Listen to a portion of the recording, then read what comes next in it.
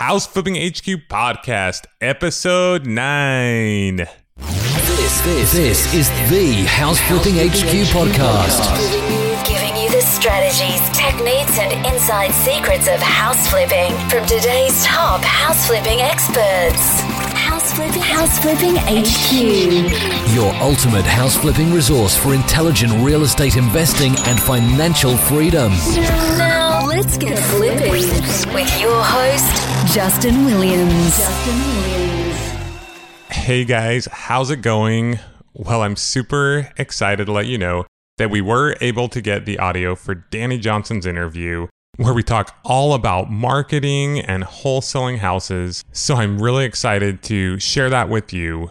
But before we do that, I did want to make a quick mention of something regarding last week's episode. So I was re-listening to where I talk about my own story and how we run our house flipping business. And at the beginning, I just cringed when I heard myself say I was never really given anything. And that's totally not the way that I meant for that to come across. The reality is that what my parents have given me is, I mean, you just can't measure that kind of return in dollars or any other way. I mean, anything I've accomplished in my life in any way is only because of things that they provided me with and the opportunities and the support that they've given me throughout my life. And, you know, they may not be rich, but if I could ever come close to achieving the things which they've done in their life and the people that they've helped and difference they've made in this world, I'll consider myself a huge success. So just wanted to make sure that I clarified that and thank them publicly for everything they've done and continue to do for me and my family and all those around them. Alrighty, well, without any further ado, let's get on to our interview for today with house flipping junkie Danny Johnson. Hey, House Flipping Nation. Welcome to another episode of the House Flipping HQ Podcast. I hope you're all having a fantastic week, getting out there, taking action, making offers, making things happen, creating the life of your dreams. Wanted to give a quick shout out to Miss Christy Rizzo and the Lakeside Middle School in Paris. Miss Rizzo was my 8th grade English teacher, and yesterday she invited me for the second year to go out to career day at Lakeside Middle School. And I was able to speak to the 7th and 8th graders about how I run my business and just kind of really help motivate them and pump them up. It was really great. There was a lot of other professionals there helping those guys out. It's through the YEMP program. That's YEMP. Check it out. Get involved. It's a great way to give back to your community. Now, you know, sometimes I think it's kind of hard to teach you guys how to flip houses. Try teaching how to flip houses to 7th and 8th graders. It was something else, but they got a lot out of it. They were great, and it was a really good time. So on to our guest for today's show. I know a lot of you have been contacting me, and you want to learn more about wholesaling. As you know, it's a great way to get started in this business with very little money and very little risk. Today, we have a special treat for you. We have an expert wholesaler. We have someone who lives in San Antonio, Texas, who has flipped hundreds of houses, been flipping for 10 years, and does a lot of wholesale transactions. And we're just going to give you basically a little mini course on wholesaling. So after today, you'll be able to get out there, take some action, get going on wholesaling. Great way to get into this business. So without any further ado, I give to you the flipping junkie, Danny Johnson. How's it going, hey, Danny? Oh, pretty good. How are you doing? I'm doing great. Really excited to have you on today. Excited to get this wholesaling party started. All right. Well, I appreciate you having me. You know, you were talking about how difficult it would be to teach the 7th and 8th graders how to flip. And, you know, honestly, I think it might be a little bit easier, actually, because they're so fearless. You know, they don't think about all those risks and they just jump out there and start taking action and doing stuff. But, you know, if we could all, you know, I think all of us have like our, you know, dealing with risk is pretty tough for most of us as we get older. But So where do you want to start? Well, There's a let's lot go to cover. ahead. I like to dive right into the content, but let's hear a little more about you, a little bit about your background and your story, how you became the flipping junkie, and kind of where you're at today, and then we'll dive right into to all the good stuff. Sure, yeah. Yeah, no, I was at, how I became flipping junkie. I was at one of the rehabs and there was this spider that fell on me and bit me. And no, I'm just kidding. But no, I was a software developer for a long time. I went to college, got a degree in computer science, and was a software developer and sitting at the office, day after day, working for a defense contractor in a room with no natural light. And, it was really getting to me. I did not like being at an office all the time and doing the same sort of work over and over again. There was no challenge, wasn't much chance for improvement or, it wasn't very exciting. And, while I was doing that, my father started flipping houses and, I got to see all the excitement he was having in his life and having the fun and doing all those things, buying houses and just telling me about all what he was doing. And so I decided to give it a shot, and started doing that part-time while I was still at the job. And, my wife and I started buying houses and flipping houses while we were working full time. Both of us work full time and we also started in the business. So we had a lot of challenges in the beginning with time, like most people do when they're trying to transition to something new. And most people don't have the luxury of being able to just go into something full time like that with, so Yep. we know what it's like, and we, spent all the time in the afternoons and on the weekends and got the family involved so that we could do this instead of saying, I don't have time because I've got to take care of my kids, and I don't have time because this or that. It's like, if you really want to do something bad enough, you're going to make time to do it. You're going to find a way to do it. Love it, for sure. So many people, because I've tried to help coach people from time to time. And one thing that I've noticed, a lot of people that I don't think will make it in the business are the people that come to me and I'll ask them, did you do this or that this week? What did you do this week? And they come back and say, well, I didn't have time because it's this or that came up. And I said, well, did you watch TV at all this week? And of course, yeah, I watched some shows. It's like, well, those are hours wasted right there. It's like, what do you want to get that, you want to relax for a little bit, or do you want to build your fortune? You want to build your future. And so if you're not excited enough to trade off watching TV, I think you're going to have a little bit of a challenge getting into the business and really doing what's necessary to overcome the hurdles in the beginning to actually make it. Find how to make it happen, how to not make it happen. It just seems like a lot of people will do that.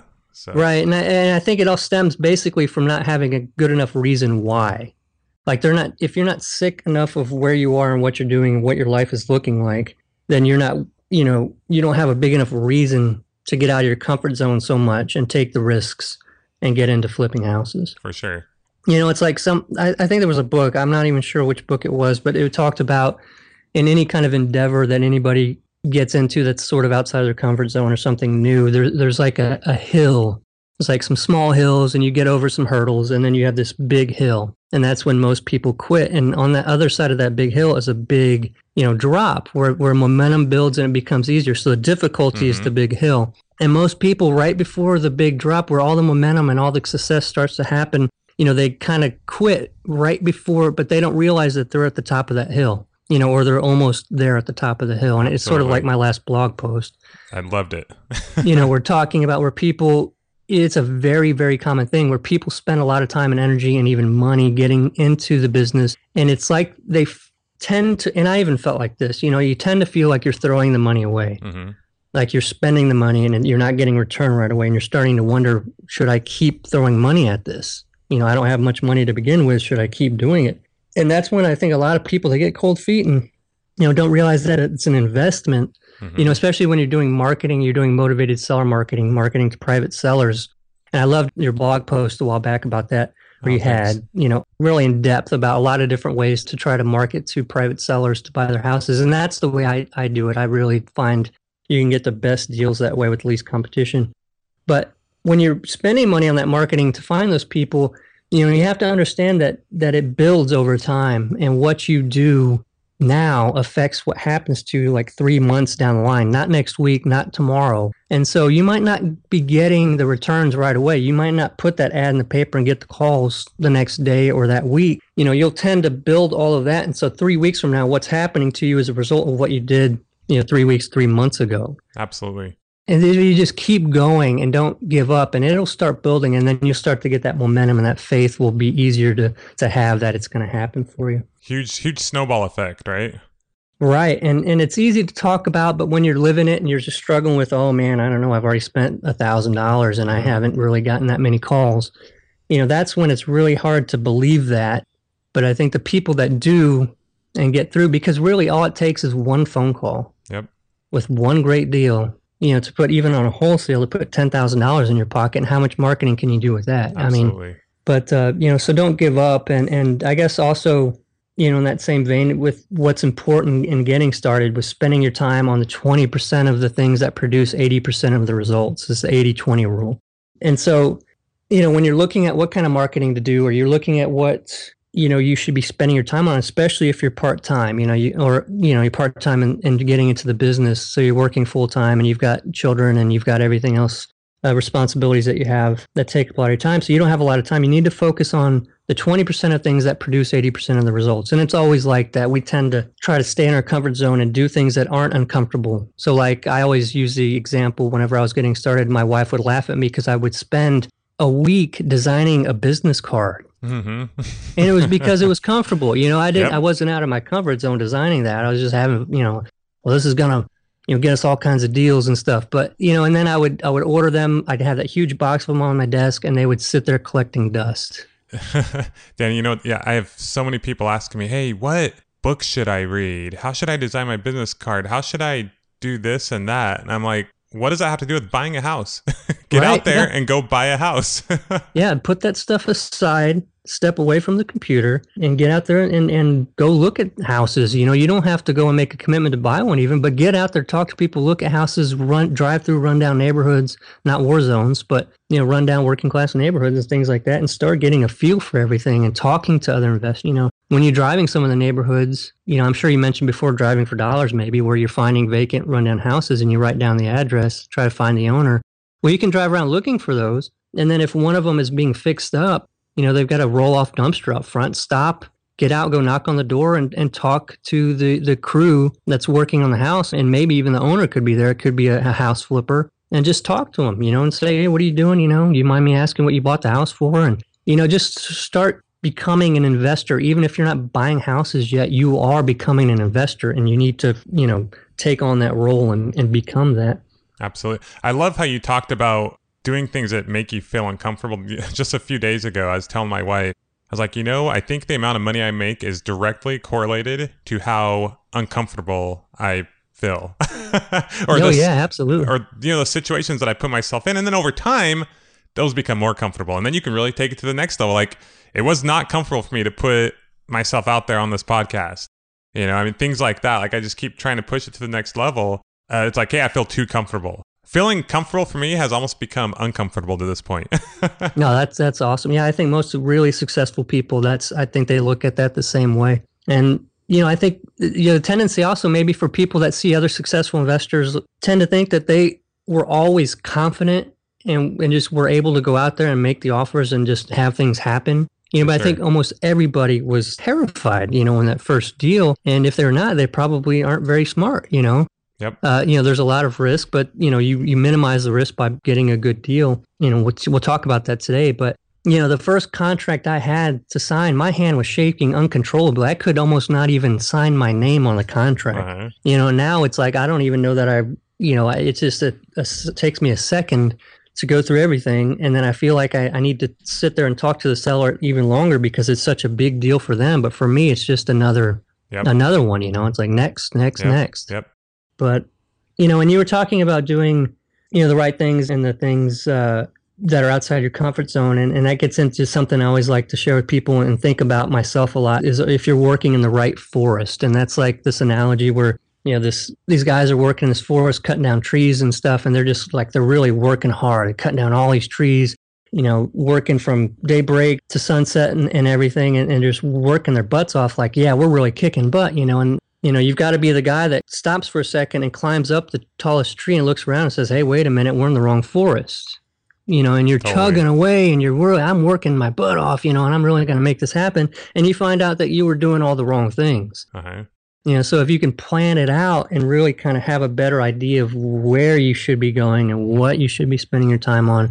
And I don't want to just leave it as that analogy where you're saying, well, what are those things? I've heard that and I understand that, but what exactly, are you talking about? Give me some concrete things that I can do. And with respect to that, obviously you can't be a successful investor unless you're a successful marketer. Absolutely. So focus on marketing, focus on finding deals. And if you try to think about the one thing, because I've done this over the years where I've stopped and said, okay, how can I improve what we're doing? And I think every single time, I tried to find out what was the most important thing that I'm doing every day or every week. What is that one thing? Can I boil this all down to one thing that I'm trying to do? That's the very most important thing. And that most important thing has always been making offers. Absolutely. If I'm not making offers, I'm not getting deals. It's as simple as that. And everything I do from day to day, other than once I already have a house and I'm, working on fixing it and selling it, is trying to get houses. And I can't get a house unless I'm making an offer. So all my marketing is building up to getting to me to where I could be at a place where I can make an offer. Absolutely. And so if you focus on what is going to get me to the place where I can make offers quickest and most frequently, is going to be what's going to improve your chances of getting deals. And so if you're working on designing that business card, you've got to stop and think, okay, wait a minute, I'm designing this business card, but this, you could take a piece of paper and write "We Buy Houses" on it and go give it to somebody. It's going to get you closer to making an offer than designing this fancy business card with these fancy colors and stuff that you're probably never going to give out. And if you do, it's going to be just for a little while and you're just going to quit. I love it, Danny. So always, every single thing you do in this business, always be saying, how is this going to help me buy a house? Right. And, there was a while where I didn't even have a website just because I didn't need it for what I was doing to buy houses. Now, that was based on the way I was buying a lot of trustee sales and stuff on MLS. So I didn't need a website. And people thought that was weird. I have a website, but I'm like, I don't need one. So, now that has changed, but it just all depends on what your goals are and how is that helping you buy a house? Right. And if you're not doing marketing and you're buying, at trustee sales or whatever you're doing, getting to where you're making that offer or bidding on that property, so if you're not prepared to be able to bid on that property, you have to do the shortest path of steps to get to where you can make an offer on that property. Absolutely. So if it's like, well, I don't have the money, well, you need to spend all of your time finding the money. Yeah. Good point. There's no point in doing anything else until you've done that. So if you find, when we talk about wholesale, because a lot of people are hung up on, well, I don't have enough money to flip a house. And so, they don't know what to do. But if you do wholesaling, you don't have to necessarily worry about, having the money. You can start focusing on getting to where you're making offers and things. But so you and your wife both had jobs. You figured out how to make it happen. I mean, I call it get your foot in the door, figure out how to fail forward fast, get something rolling, and then you can learn what you don't know and continue to implement those things. But you guys, no excuses. You guys both had jobs and you made it happen. So that's incredibly inspirational, I think, to a lot of people out there. So, right, we now have 5 kids. So, that, Wow. we are super busy, but we make it happen. And we're able to do other things that we love as well now. But, I mean, it's, and with what you were saying there, it's like getting to, because, if you stop and say, well, it's so overwhelming, there's so many things to learn, or even if you're already experienced and you want to transition to something else and you're thinking, well, I mean, there's so much to learn. I don't know where to start. It's like what you said, you start with you find out what you want and where you want to be, but you don't need to plan out every single step to get to there because it's going to change and you don't know, you cannot predict every place. All you need to do is figure out that first step. What's the first thing? Yep. Is it going to be putting an ad in the paper? Yeah. And if you don't know how you're going to handle the call, I'm sorry, but you really don't need to know exactly how to handle the call. I mean, love it. You're going to get to, you won't necessarily know what you need to know until you do try to handle the call. And my first phone call, I didn't know how to handle it. And I threw the phone to my wife whenever the phone was the same way. was ringing. So she actually took our first motivated seller phone call. I remember the first seminar I went to, just learned a ton of stuff. I mean, it was from not a very good guru, but that's a whole nother part of my story. But I came back and me and my wife, we were overwhelmed and we just wrote a huge list of everything that had to happen. And then I took that list and I put it in order and I said, okay, it at least feels good to know kind of what might happen next. But I said, all I need to do right now is get some deals. Yeah. And you know what? All I need to do if I'm doing letters, get those letters in the mail. And once those letters were in the mail, I said, okay, now I need to figure out, I have like a day or two until they get there. That's the time I have to figure out what to do when they call. And then once they called, I just wrote down information and then said, okay, I'll call you back. And then I had time to think about what to do after that. So, yeah, right. And if they ask you a question you don't know how to answer, you can just say, okay, well, let me, find out the answer to that and call you back. There's no shame in that. Exactly. And people aren't going to expect somebody that's real high powered and super knowledgeable when they call. I mean, they just don't, so you don't need to be some kind of mortgage expert or anything like that. You just talk to them and find out as much as you can about their situation and what they want to do. I love it. And then, yeah, you hang up and like you said, call them back and figure out what you're going to do. So, Danny, I know we chatted a couple minutes before the interview, and you mentioned that the website already has, you feel a ton of ways that people can market and find deals.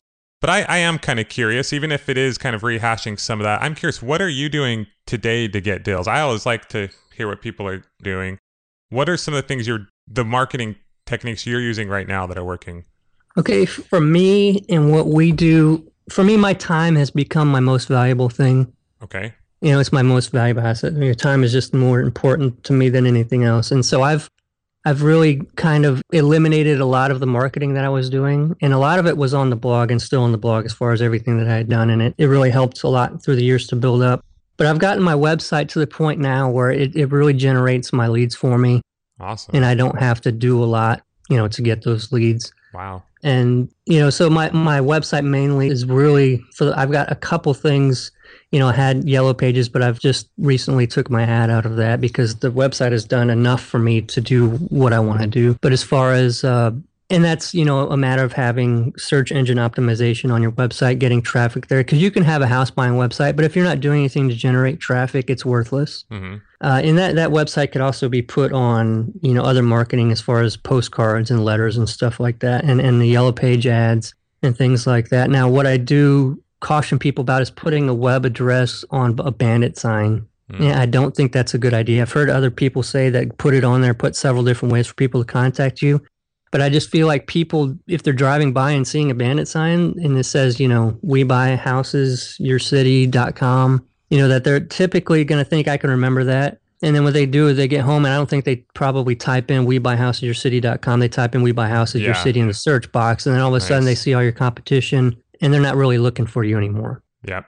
Because they don't know who you were anyway. And so having a phone number and having them call you right away, and not even a vanity number. You want just a regular phone number so they see it and they either write it down or I've had people, I get where my phone rings, when I was doing bandit signs, where I had the phone ring, for a second and then it would stop ringing. I would call them back and they say, I was just getting it in my phone so I could call you later. Nice.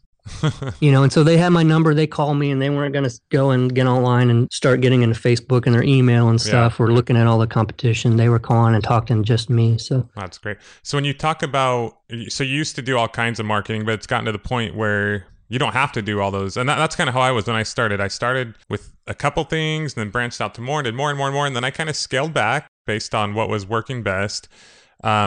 So when you talk about your website that you're currently using, you're not talking about your flippingjunkie.com website. That's more of your educational website, correct? You have a different my website. Website is, I've got a website, Danny Buys Houses, and that's my lead generation website. Okay. So what do you do to get traffic to that site? It's not through mailers. It's not through postcards. It's through SEO mainly. Well, that and also through AdWords, pay-per-click advertising. Okay. And so, when you first get the site up, you can set up in Google to have AdWords to where when people type in, sell my house fast, you can have your ad pop up on the first page. So you're paying for that if they click on it. Okay. And so you don't pay for it, for displaying just if they click on it. So it's an awesome way to get people to see your site right away and get traffic right away. Okay. So you're doing, and Tucker mentioned this as well. So you're doing a little bit of search engine optimization as well as some pay-per-click type stuff. As far as the search engine optimization, how are you getting that organic traffic? Is it through videos or blog posts or what's your focus there? I mean, it's a mixture of all of that and it's really top secret. Okay. But no, it's not actually. I mean, that kind of stuff is really, people always want to know what's my secret, but what they really wanted from me when they ask that is, can you do it for me? It's like, totally. it's all known stuff. Yeah. It's really, there's books there's books, and that's what I recommend for people. And they think that I'm just trying to like direct them some other way or something, like I've got some kind of secret that they don't know. Totally. And I'm not sharing it. But honestly, there's thousands of books on search engine optimization. Uh-huh. And what you want to do is just go look for the ones with the best ratings on Amazon and look for the newest ones, because things change so fast. Okay, great. And any so, specific one you can think of right now that you'd recommend anyone? I think there was one, SEO Made Simple is one that I like. Okay. And then that's the only one that comes to mind right now. But most of them are typically share the same sort of information, and basically it's work. Okay. It's just like everything else. It's work. You've got to get out there and you've got to do some things and, get links back to your site. But that's not something that you've got to do always. You build it up and then you kind of maintain a little bit, or hire someone else to. But okay, great. That's the way to do it. You get a lead, whether it's through your site or however you get it. And what do you do from there? When I get a lead from the site, is first thing I'll do is look at it and see whether it has any potential on the face of it. If they're saying, because the website asks them certain questions, and it asks, an asking price, how much is owed, why they want to sell.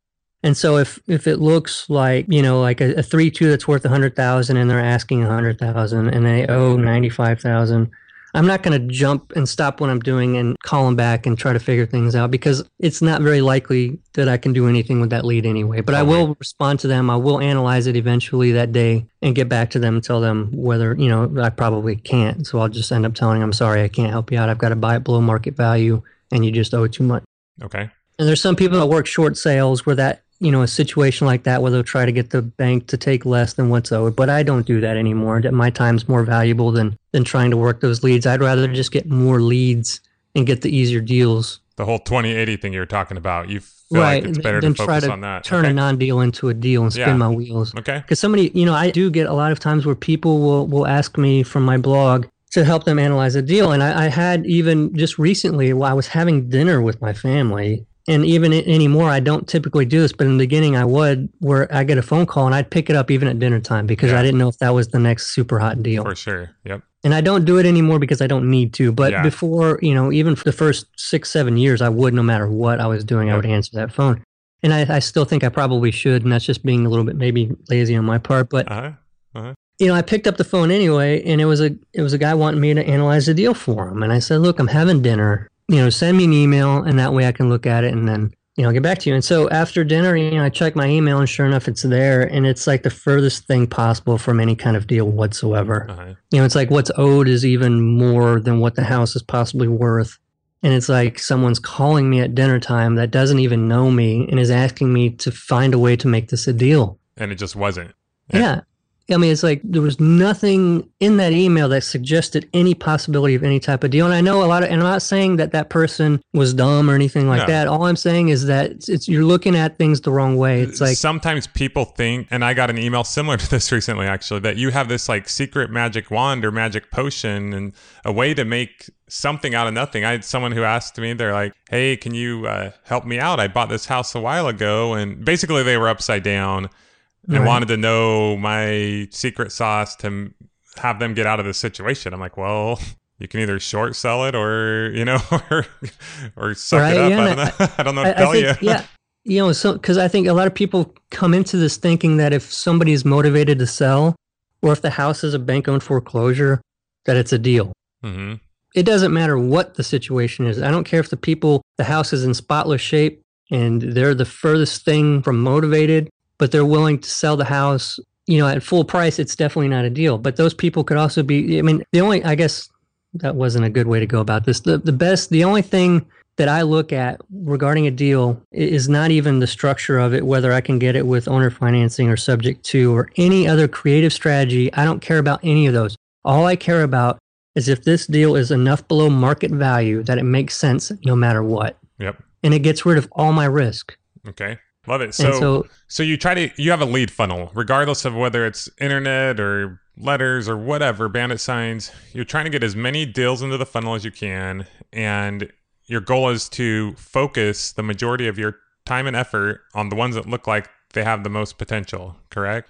Right. And the ones that have the most potential, and most people won't ask for an awesome price from the get-go. They won't say, well, first of all, a lot of people that contact me don't really know the exact value of what their house is worth. They know what the county has it assessed at, the value for the taxes, but they'll put in an asking price. And most people won't put in a great asking price. I mean, they won't, because they're obviously hoping to get something, as good as they can, but they're willing to take a lot less. So I really kind of only focus on what they tell me is owed. Okay. And when people get phone calls from motivated sellers, when they're new, they think that that's a hard thing to ask people, what do you owe? Because it's like, why would they tell me what they owe? Okay. What does that have to do with what they're trying to get for the house? And I very, very rarely have anybody complain about me asking them what is owed. I mean, just a handful of times over 10 years, I think somebody said, well, what do you need to know that for? Yeah, and most like people that. would just tell you. So you focus on what is owed. So you get the lead, and it's one of the things that you're asking them, whether it's through your website or on the phone, is you're not asking, what are some of the things that you do ask them,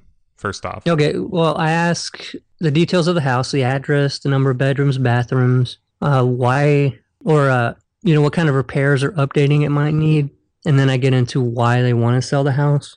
And then after I ask them why they want to sell the house. That way it's back fresh in their mind, and the feelings of what they're going through with the place or back in their mind. And then I ask them, what are you asking? What are you hoping to get for it? What do you owe? Okay. And then, from there I can quickly say, okay, well, because, the truly motivated sellers will be like, I need to get rid of this thing yesterday. I hate this place. This is stressing me out. I've even had a seller before tell me that, she was becoming suicidal, and I was saying, yeah. Don't tell me that, Yeah. But they're truly super, super motivated, and that's not all we buy from. A lot of people won't be like that, but sometimes you will, and it's like, wow, this is where a really good deal is going to come from. But and then some people aren't really necessarily like that on the phone. They just say, I need to get rid of it. I inherited it, and they know that they're not getting full market value. I think there's a misconception, like people thinking that people that market to motivated sellers are maybe taking advantage of them. They're buying it so cheap when they could probably sell. But the truth is, a lot of these places need so much work, they can't sell it to anybody but an investor. Exactly. And I try to explain that to people as well. It's not people like, how do I find those guys who either, number one, like you said, they think they're taking advantage of them, or you have the other group who wants to find those people. And I say, it's not really like that. It's like they can't sell it. They need to sell it for cash. They need to sell it quick. It needs a lot of work usually. They can't just go sell it on a retail market to a financed buyer. They have to sell it at a discount, and you're their best source. And if you get in there without a realtor commission, and they'll usually probably do just as well. So right. Yeah. And I've had so many people, and there's been so many people that I've talked to realtors before they've sold to us. And so they knew kind of what they could possibly list it at, not necessarily sell and get that much for it, but they had an idea and they were still super happy with selling it, for what would be considered by most people pretty cheap, because their problem was solved. They got cash right away, and they're busy with their lives, and they didn't want to deal with it. Yeah, and you mentioned that your time is your most valuable asset. So all the time, there are things that I might give up a little bit of money because I know it's going to take me a lot of time, and I don't want to deal with that. So it's right. Kind of a similar concept. Or the house has issues where, a lot of certain issues aren't big deals, but they tend to scare people, if like the house has foundation issues. Yeah. It's like the homeowner is like freaking out, this house is going to, fall apart and crumble to the ground, Yeah. Or they may get, someone who's going to fix their foundation and charge them twice as much as your right. contractor who you have a relationship with, who gives you, and what it would cost. So, okay. So let's keep going here. So you got the lead comes in. What is you call them back?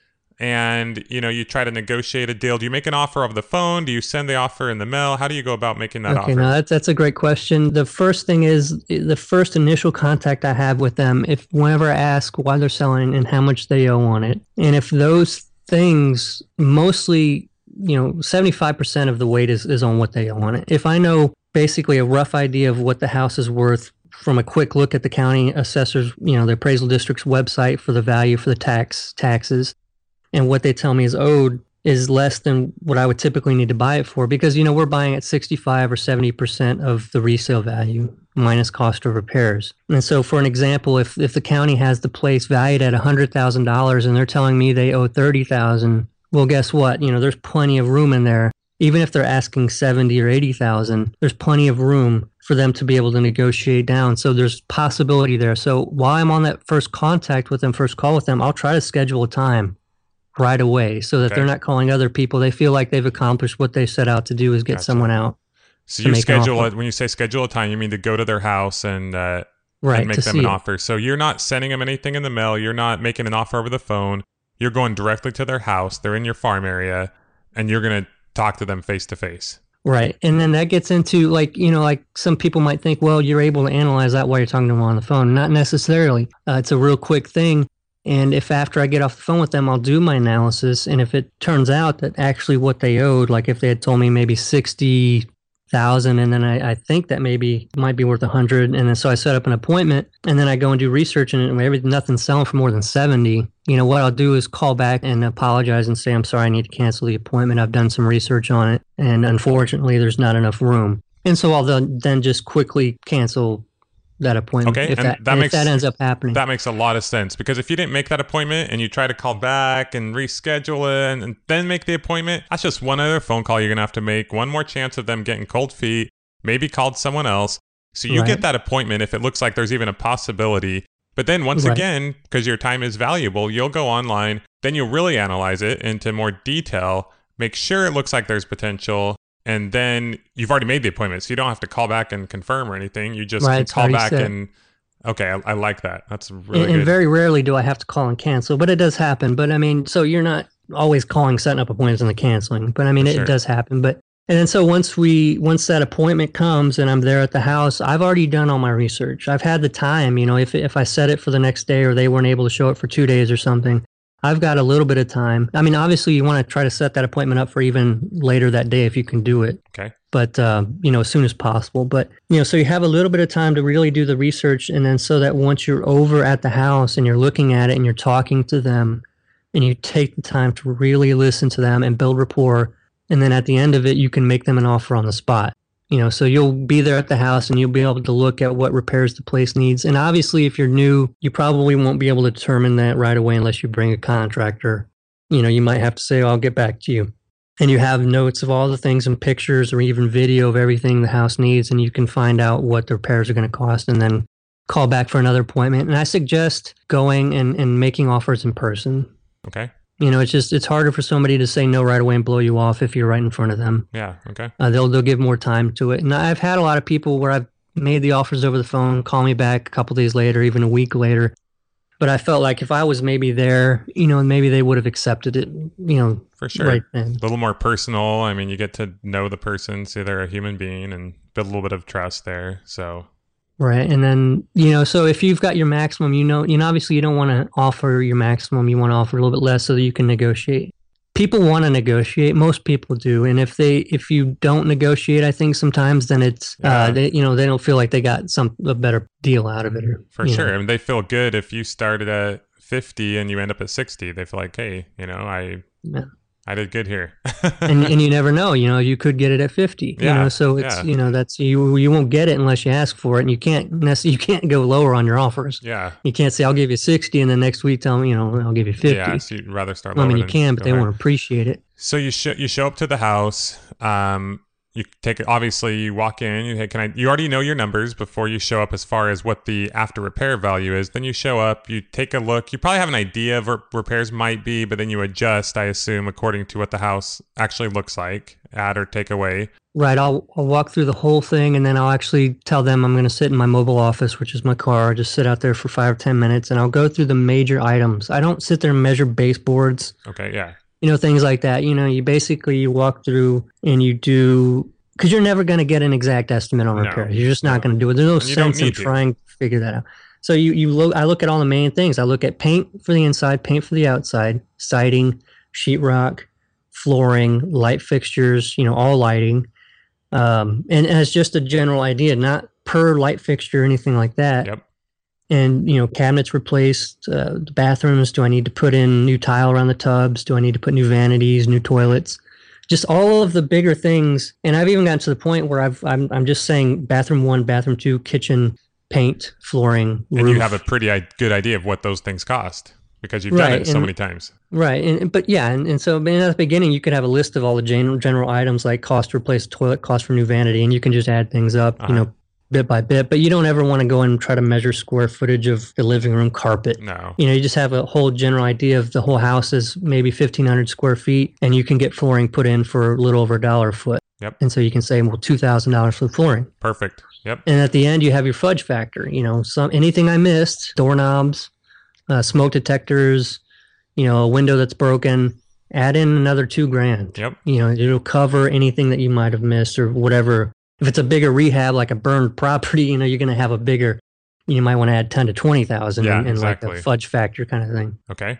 Perfect. And then I'll, that only take me about 5 minutes, and I'll go back up to the door, go inside, and then I can make my offer. Do you have a contract in hand that you wrote out in your mobile office there? Or how do you go about that? I don't, but that is a good way to do it. That way they can already kind of see that the offer is there and it's ready to be signed. But I do write it on a piece of paper.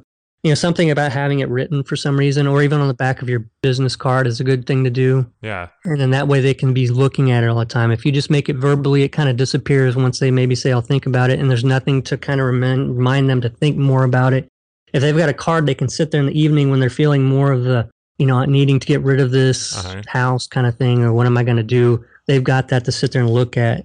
Okay. So you're not necessarily sitting there and going through line item contract and trying to lock it up that moment. You're more making them an offer.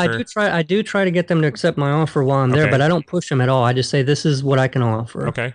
And if they say yes, we get a contract right there on the spot. And you have that with you, of course. Yes. What? And then I'll fill it out right then while I'm going through it. Quick and dirty, what does that contract look like? Just to give folks an idea. I know a lot of times people get caught up in the paperwork and... It's very simple, and you can have any kind of real estate attorney draw you up a one-page simple contract for your locality, but it's really just, seller name, buyer name, property address, purchase price, how much is earnest money, when it's going to close by, where it's going to close, who the closer is, who's paying title policy, and then any kind of like special provisions. It's like I usually write in there that I'm buying the house as is, so they know that's in the contract. I'll try to get the appliances if I can, if they're willing to sell them, and I'll put that those are to remain and things like that. And then we both sign, and it's got to have language in there, time is of the essence, that there's no verbal agreements, that the written contract is all that there is. Okay. Do you have like an inspection period in there or anything like that? I do not. Okay. No, I don't. In the beginning, I would write in escape clauses like, subject to further inspection of the property, or subject to, approval by partner. Yeah. Or something. But are you even giving a deposit? I mean, I do the earnest money. The earnest money, typically I used to always do $10, but I'm not as cheap anymore. I guess I do $25, which is still pretty cheap. Okay. So you're on up there, aren't you? Right. Yeah. So I'm, big time now. I'm paying $25. No, but that's a good point. I mean, what's the point of doing an inspection escape clause, as you say? I mean, you have $5 on the line. Later on, I'm just talking about for people who are new. I mean, obviously, you don't want to intentionally put something under contract that you don't plan on closing. But let's say that you do go and lock something up, and you say, hey, tomorrow I'm going to come with my contractor, check some things out. And he realizes, wow, you're like $50,000 off. I mean, I just want people to understand they're not going to lose $50,000 if they haven't closed on the property yet. I mean, and most sellers will understand. I mean, hopefully you won't do that if somebody's facing foreclosure and they've only got 2 weeks before that hits. No. But, and most of the time we do not buy from people facing foreclosure. So that, I think a lot of people think that they market to motivated sellers, it's going to be all these people facing foreclosure. Yeah. In my case, that hardly ever is. That's not your focus. It's mostly people that have inherited a property or got a property in some way where they never made payments on it for years. But most people, I mean, if you like a situation like you just described where the contractor comes in and says, hey man, this is going to be way more than you thought to fix this place up, and you go back to the seller and say, look, I'm sorry, but I misjudged what the repairs were going to cost here. And just be honest with them. Tell them I made a mistake. I'm sorry, but if I'm going to do this still, I'm going to have to get it for this much. Yeah. And if you have to go lower and say I'm sorry, but it's not going to work. Honest conversation. Try to be as genuine and real as you can all the time. But things happen, and that's right. There's never reason to lie about anything either. I mean, there's never, there's no reason to try to like hide a mistake either. If you made a mistake, own up to it. Tell them. And I think they're going to appreciate that instead of you trying to come up with some other lame excuse that they're probably going to see through anyway. Okay. So, let's move right along here. This is good stuff. So you leave them with an offer, and then do you follow up with them, or you just wait for them to call you? Or right. If how does that they work? don't accept the offer, then I will follow up. I'll wait, depending on what the situation is, regarding if they're waiting for other people to come by and make them offers or whatever. I wait a certain, like a day or two and call them back and say, have you given more thought to my offer? And then try to set up reminders for every maybe week after that or something like that, just to always stay in touch with them until they've either sold it or they tell you to stop calling them. So, until they get upset. yeah. And so, but always stay there, because you never know. They might not really like your offer right away, but then something could happen to them like 2 weeks later or a month later, where they're, even more in a position where they just have to get rid of the thing. And it's like, you're the one that called them back and reminded them. And they said, oh, yeah, you know what? Yep. This must be, what God wants, because, all of a sudden, you're calling me, and I was just thinking about this again last night. And, you're in the right place at the right time. Yeah. Time and circumstance can change any situation. So. Right. So even if you don't think that there's any, and this is, I think, what a lot of people struggle with too, is when you go in making these low offers, sometimes you're just thinking, who in their right mind would ever accept this? Mm-hmm. But you got to think that they're not you. Yeah. No one else is you. You think that, but they might not necessarily think that. You can never go into this with thinking, oh my God, I can't, I'll make this low offer and they're going to yell at me and tell me to get out of their house. Well, it's probably not going to happen that way. I'm not a car person. And so I would rather go sell my car to somewhere like CarMax, sell it for less, than to try to find, get it fixed up, all shiny and clean, and find that retail perfect buyer, but that's cars. For me, for houses, it's different. So everyone's different. Okay, so you got the house. Okay, you keep following up, and then they say, okay, I'll take your offer. Do you go back to the house and then put it under contract at that moment? Or do you send it in the mail?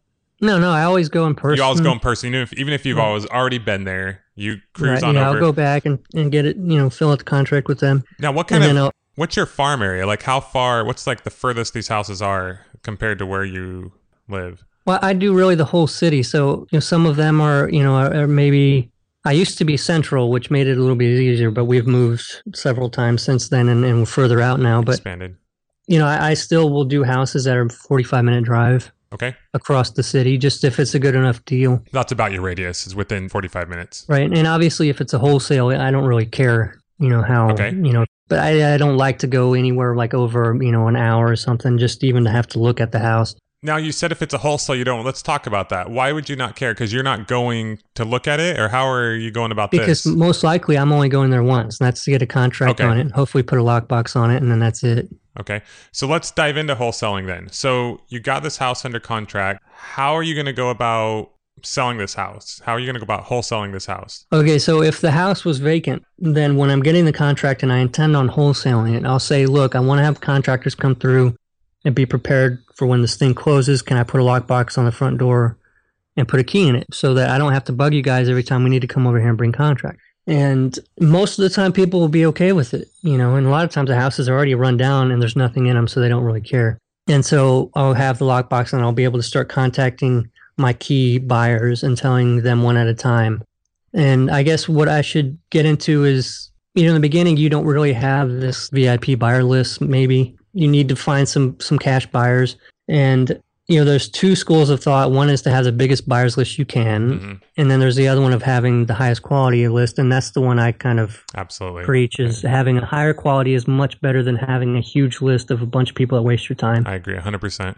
And so you need to focus on it. It gets it back into the 80-20 rule when you're looking for buyers even. It's you want to sit down and think, how can I find the serious buyers? I don't want to find the guys that are scanning Craigslist that have never done a deal, calling me asking, if the roof needs to be replaced. Yeah. You want to find the people that are already doing deals in the areas that you're targeting. So that's a part of driving around, hitting the streets, looking for houses already being rehabbed, talking to realtors and saying, can I get a list of the people that have, or the houses that were bought from banks for cash over the last 6 or 9 months in this area. And they can give you those lists. They can find out what addresses were sold, and then you can go and do some research at the deed records or whatever to find out who bought those. Okay. And then you just send a letter to them, or if you're lucky enough to find a phone number, call them up and say, look, you want more houses like that. And then they've already proven that they're buyers because they've bought houses already. And a lot of times you'll get those lists of addresses and start doing research and finding out that, hey, this one company or this one person bought 5 houses over here in the last 4 months.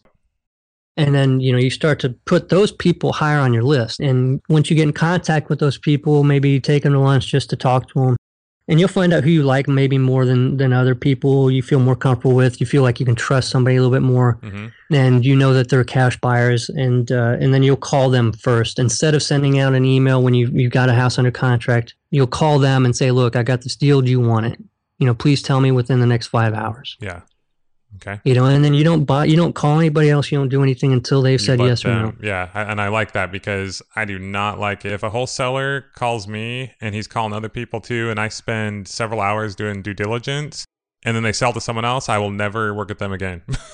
So. Right. And I get emails all the time from people pushing deals and I just delete because there's other people, they've got everybody else looking at that place and I don't have the time to go out and compete with those guys. I'd rather find my own deals without the competition. It's a waste of time. But if I had, when I have wholesalers that do call me first, I'm going out and looking at it because I know there's no other competition. Exactly. It's more of a high priority on your list. They're making it a priority for you. You make it a priority to them. So I agree with that school of thought for sure. Okay, so then you have your list and you have your VIP people like that you call to send out there one at a time. Hopefully the first one will take it. Sometimes you won't. Now you have to call the second one. Sometimes they won't. He or she won't.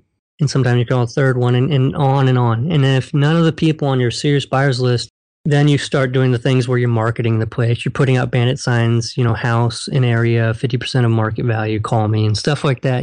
Doing a little bit more to market the place and trying to find a buyer for it. Okay. Typically with mine, I know how to price them to where it's still a good deal for the investor. And that's very important too. When you're calling these serious buyers, you can't call and try to get, super high amount for that property. It doesn't make sense to them because they're not going to take you seriously after that. Yeah. If you get a good enough deal and you offer it to them as good enough deal for what they want, and there's no shame in even asking them for a house like this, what would you want to pay? Mm-hmm. And then you find out for sure exactly what they would want to pay. So obviously it's fair for them. And that could be done before you even make the offer to the homeowner so that you can calculate what you need to get it for. Great tip. And I typically, at the point I am only calling, most of the time the first person will buy it. Sometimes it's the second person. For sure. But that's just where I'm at. Yeah, your buyers, you know who they are. I've got 3 to 4 wholesalers who, when they call, I know there's money on the other end. I know I'm going to buy a house from them because they know what I'm looking to buy. We've worked together enough and they can just call and tell me. I don't even have to look at the house because I know. I mean, we do, but we just know that it's going to be. And then a deal. they're going to close on it. It's a sealed deal. So it's like basically at that point, when you get the house under contract, you already kind of know it's a done deal. Like you're moving on to finding the next one because one of your buyers is going to take it. For sure, absolutely. And you build to that point. It's not really hard to build up to that point either. If you're getting good enough deals.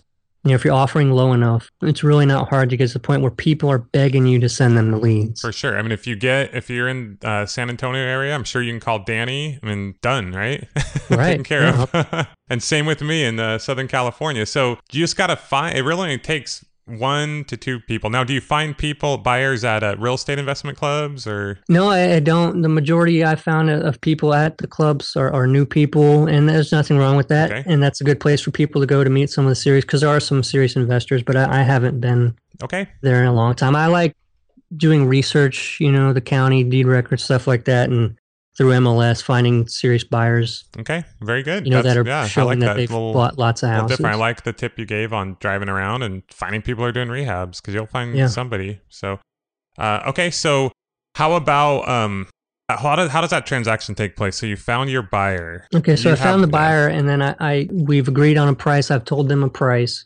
And what I'll need to do is assign my contract. So I have a contract to buy the house from the seller, from the homeowner. And now I need to assign that contract to my buyer. So it's a contract assignment. And what happens then is they're responsible for everything that was agreed to in the contract. They become the new buyer.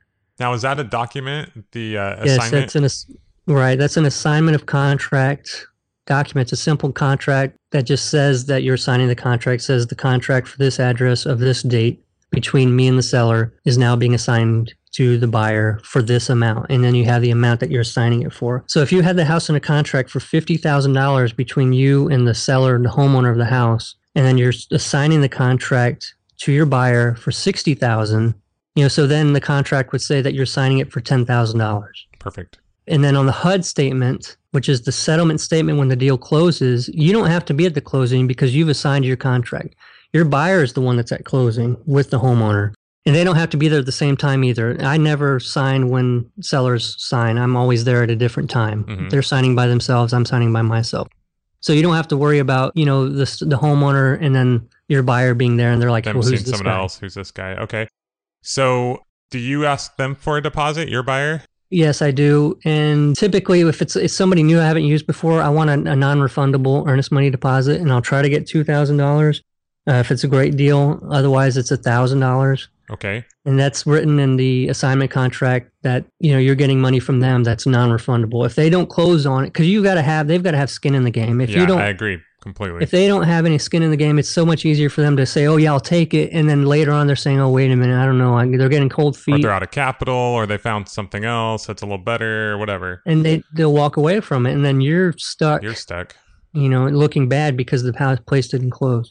Okay. So I do get and then if it's people that I've worked with a lot before, then typically I just $1,000 because I know they're going to close. For sure. on And it, who but does I that still money want- go to? Does that go to you, or does that go to like the title company? Some wholesalers will try to get that going to them personally because it's non-refundable anyway. Okay, so let's see. You have your deposit. They have their deposit in. How do you end up getting paid? Do you get paid once they close? Do they pay you? Do you get paid through title? How does that go down?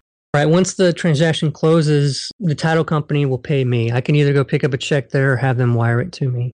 And it's actually on the closing documents on the HUD statement that breaks down where all the money's going. Okay. We'll actually have a line in there, assignment fee to, whatever company name or personal name Perfect. I have on the rest. So what do you typically make, or what should someone expect to make on an average wholesale fee or an assignment fee?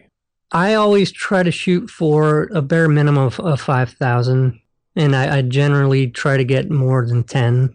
Okay. So there's a range, obviously. Right. I mean, obviously, I'll try to get as much as I can with keeping it still as a nice deal for my buyers. Okay. And, routinely get, more than 10. Awesome. So you maybe make 10 on average, 8 to 10 on average. What do you think it cost you to make that as far as marketing goes? Or I know it's kind of a vague question, but I'm just trying to figure out the return on someone's investment. Yeah. I mean, that's not going to be hard scientific, fact or anything. But, if I were to give an educated guess, though, I would say, especially when I'm doing lots of different types of marketing, I would say anywhere between, $500 to $800. Okay, great.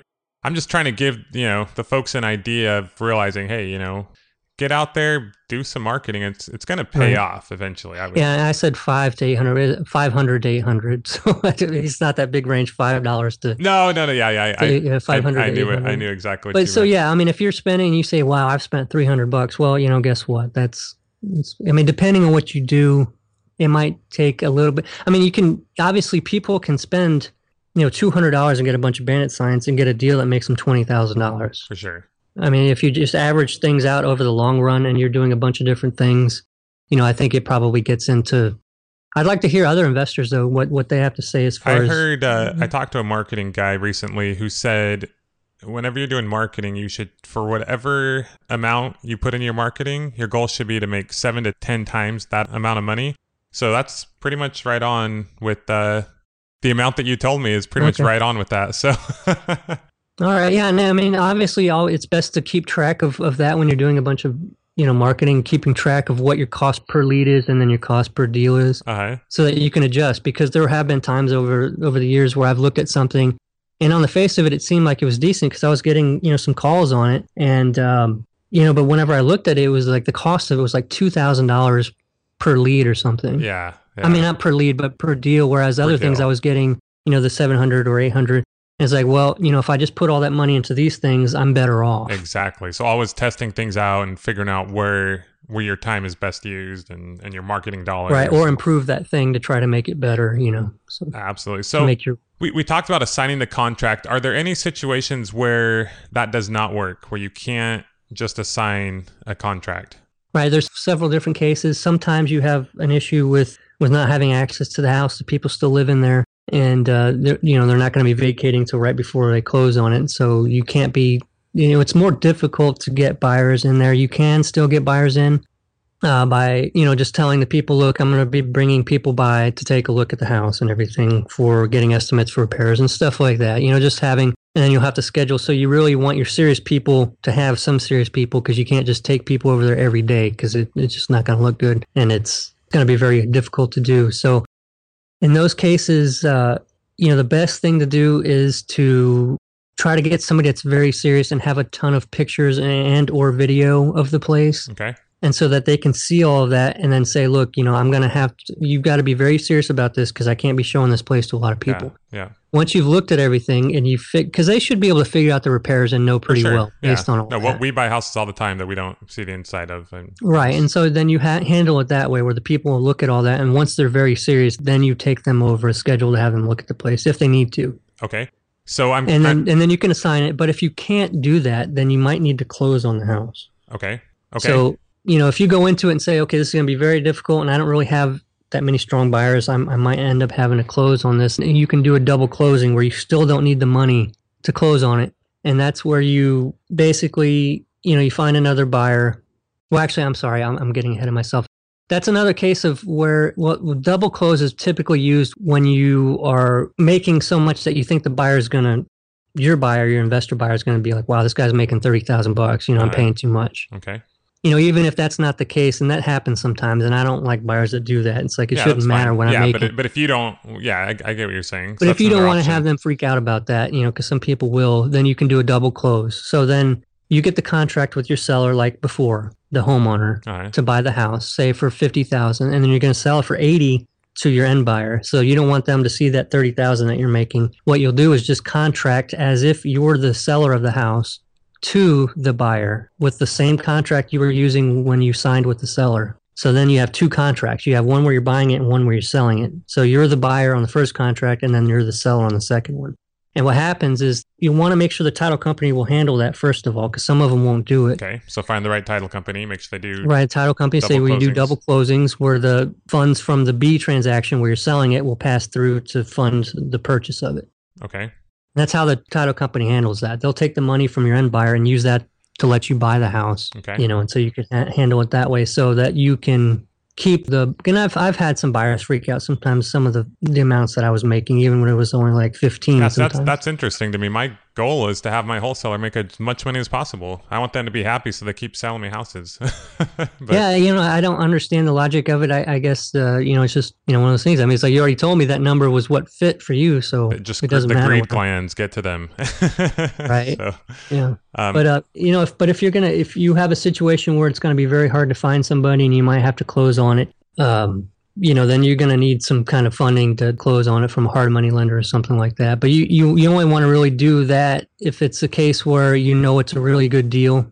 And in my opinion, and I think I've heard you say this as well, if you can't find anybody and you've asked several true rehabbers that rehab a lot of houses, your deal might be too tight. You might need to reanalyze it.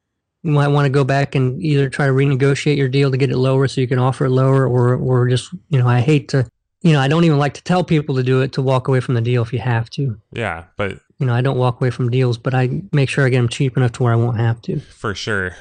So, okay. Well, I guess what I wanted, I'm glad we kind of went off into that other area, but I was wondering about what if the house is like an REO or a short sale? I know you can't assign a contract. Most contracts are assignable. Correct me if I'm wrong. Contracts are assignable unless they say they're not, correct? Yeah, and I've heard that, and then I've heard other people argue that point. Okay. And if it says that in the contract, obviously scratch it out and then put in and or assigns. Okay. Scratch out the part that says that you can't be assigned. Okay. If you're going to want to assign it. Okay. And then if it doesn't have it in there, I would put it no matter what. Even if it doesn't have in there, just to be 100% sure, so that both camps, the people that say, well, it needs to say it or it doesn't matter, you might as well just have it in there. It doesn't affect anything. And I've never had a seller ever question the and or assigns. Okay. On there. So I think that's a thing to do. Okay. Sounds good. Wow. Well, we covered a lot. Is there anything else you feel like we missed as far as wholesaling goes? No, I don't. The name, like we said, the name of the game is getting the leads, making the offers, and getting good enough deals that you can pass on and have people begging you to bring them more deals. So then your job is really just finding deals, because if you're getting deals and you're struggling all the time to find buyers, then you're just not getting a good enough deal, or you're offering it for too much and trying to make too much. Absolutely. So for people at home, if there's one thing you're going to focus on, figure out how to be a getting a deal under contract machine, right? I didn't really word that very well. Yeah, I understand what you were saying though. Yeah, cool. And you can basically create a business just out of that one skill alone. Right. So, awesome. Well, Danny, thank you so much for your time. You've given us some incredibly valuable action-packed content here. What is a way that, I know you recently came out with a course, correct? Right. I've got an online training course for wholesaling that covers everything from the foundation all the way through and all the different things that go into how we wholesale, from marketing to getting the deals under contract to finding buyers and just basically everything. Awesome. That's like I think you said every week. 6 modules, right? Six modules every week. When you sign up, the first week is the foundation course, and then every week after that, another module is released for you. And the whole thing, it was set up just basically to get people to take action. So it's not just another thing where you're going to read through it and say, okay, what can I learn now? Very cool. It's to take, you learn the first week and then you go out there and do something, and I give you some things to do. Awesome. But there's a link to that on the resources page of flippingjunkie.com on my blog. There's a link to it. So you can find Danny at flippingjunkie.com. He's got tons of content on his information. If you're interested in learning more about the program he has, check that out. And everyone knows I'm a big advocate of I'm like anti the big time guru information marketer people that are doing nothing in the business, selling stuff for 20 grand, and then they get you in a room where they sell you a bunch of other garbage. But something like what Danny has here, it's very affordable. He's the real deal doing the stuff. So I'm not getting paid anything for this. I'm just throwing that out there.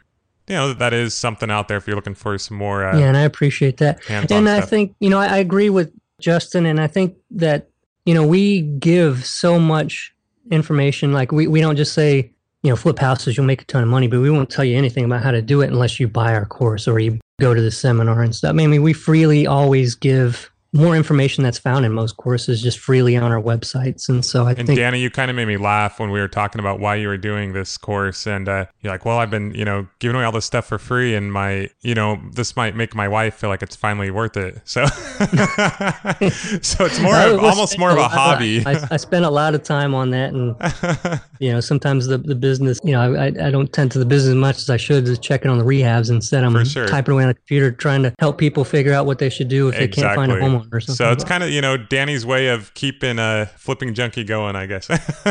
Yeah. So anyway, Danny, once again, thank you so much. So people can hook up with Danny at flippingjunkie.com. How about Facebook? Anywhere else people can follow you or find you, Danny? You can find Flipping Junkie on Facebook and then also on Twitter. And it's Danny JSA. Danny JSA on Twitter. I like that. JSA. Yeah, cool. Danny Johnson Antonio. So go ahead and find Danny. Hit us up on this episode.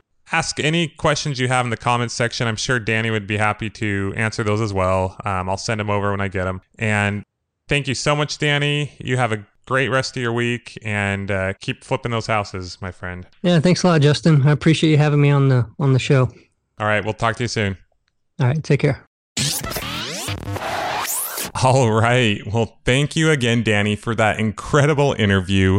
I actually just sent Danny an email this morning and asked him if he would be willing to go ahead and do some guest posts for us on some upcoming blogs, and he has agreed to that. So we'll be looking forward to hearing more from him on the House Flipping HQ website. Also on last week's episode, I mentioned 6 different forms or resources that we currently use to help us run our house flipping business. And I offered to go ahead and give those to you for free. You can get those at houseflippinghq.com/forms. That's lowercase FORMS. Last of all, if you like what you're hearing here on the House Flipping HQ podcast, please give us a honest rating and review. You can go to houseflippinghq.com/podcast, subscribe to the podcast, and leave us a rating and review. And if you email me the username that you used or the name you used for your iTunes review, we would love to send you a 90-minute presentation that I gave at the SDIC Investment Club on how I run my house flipping business. It's a link to the video and would love to send that to you. Well, that's about it. It's Thanksgiving week. Hope you guys all have a fantastic Thanksgiving if you're listening to this before or during Thanksgiving weekend. Eat some turkey. I know I'm going to go play in the turkey bowl. Really looking forward to that. Just like old times. My kids are finally getting old enough to where they can play too, so that should be a lot of fun. I was going to tell you, get out there, make some offers, make it happen. But you know what? Take some time this weekend and really reflect on what's most important to you and the things that you love, and spend time with your family and friends and just being appreciative of everything that you have in your life. And we'll get back to harping on you next week about getting those offers out and taking that massive action. Of course, if you're listening to this after Thanksgiving, get going. No excuses. All right. And with that, we will see you next week on the House Flipping HQ podcast. Until then. Happy Thanksgiving! This has been the House Flipping HQ podcast. Your ultimate house flipping resource for intelligent real estate investing and financial freedom. Check out amazing tutorials, blogs, how-tos, and other inspiring podcasts with house flipping experts at houseflippinghq.com. houseflippinghq.com.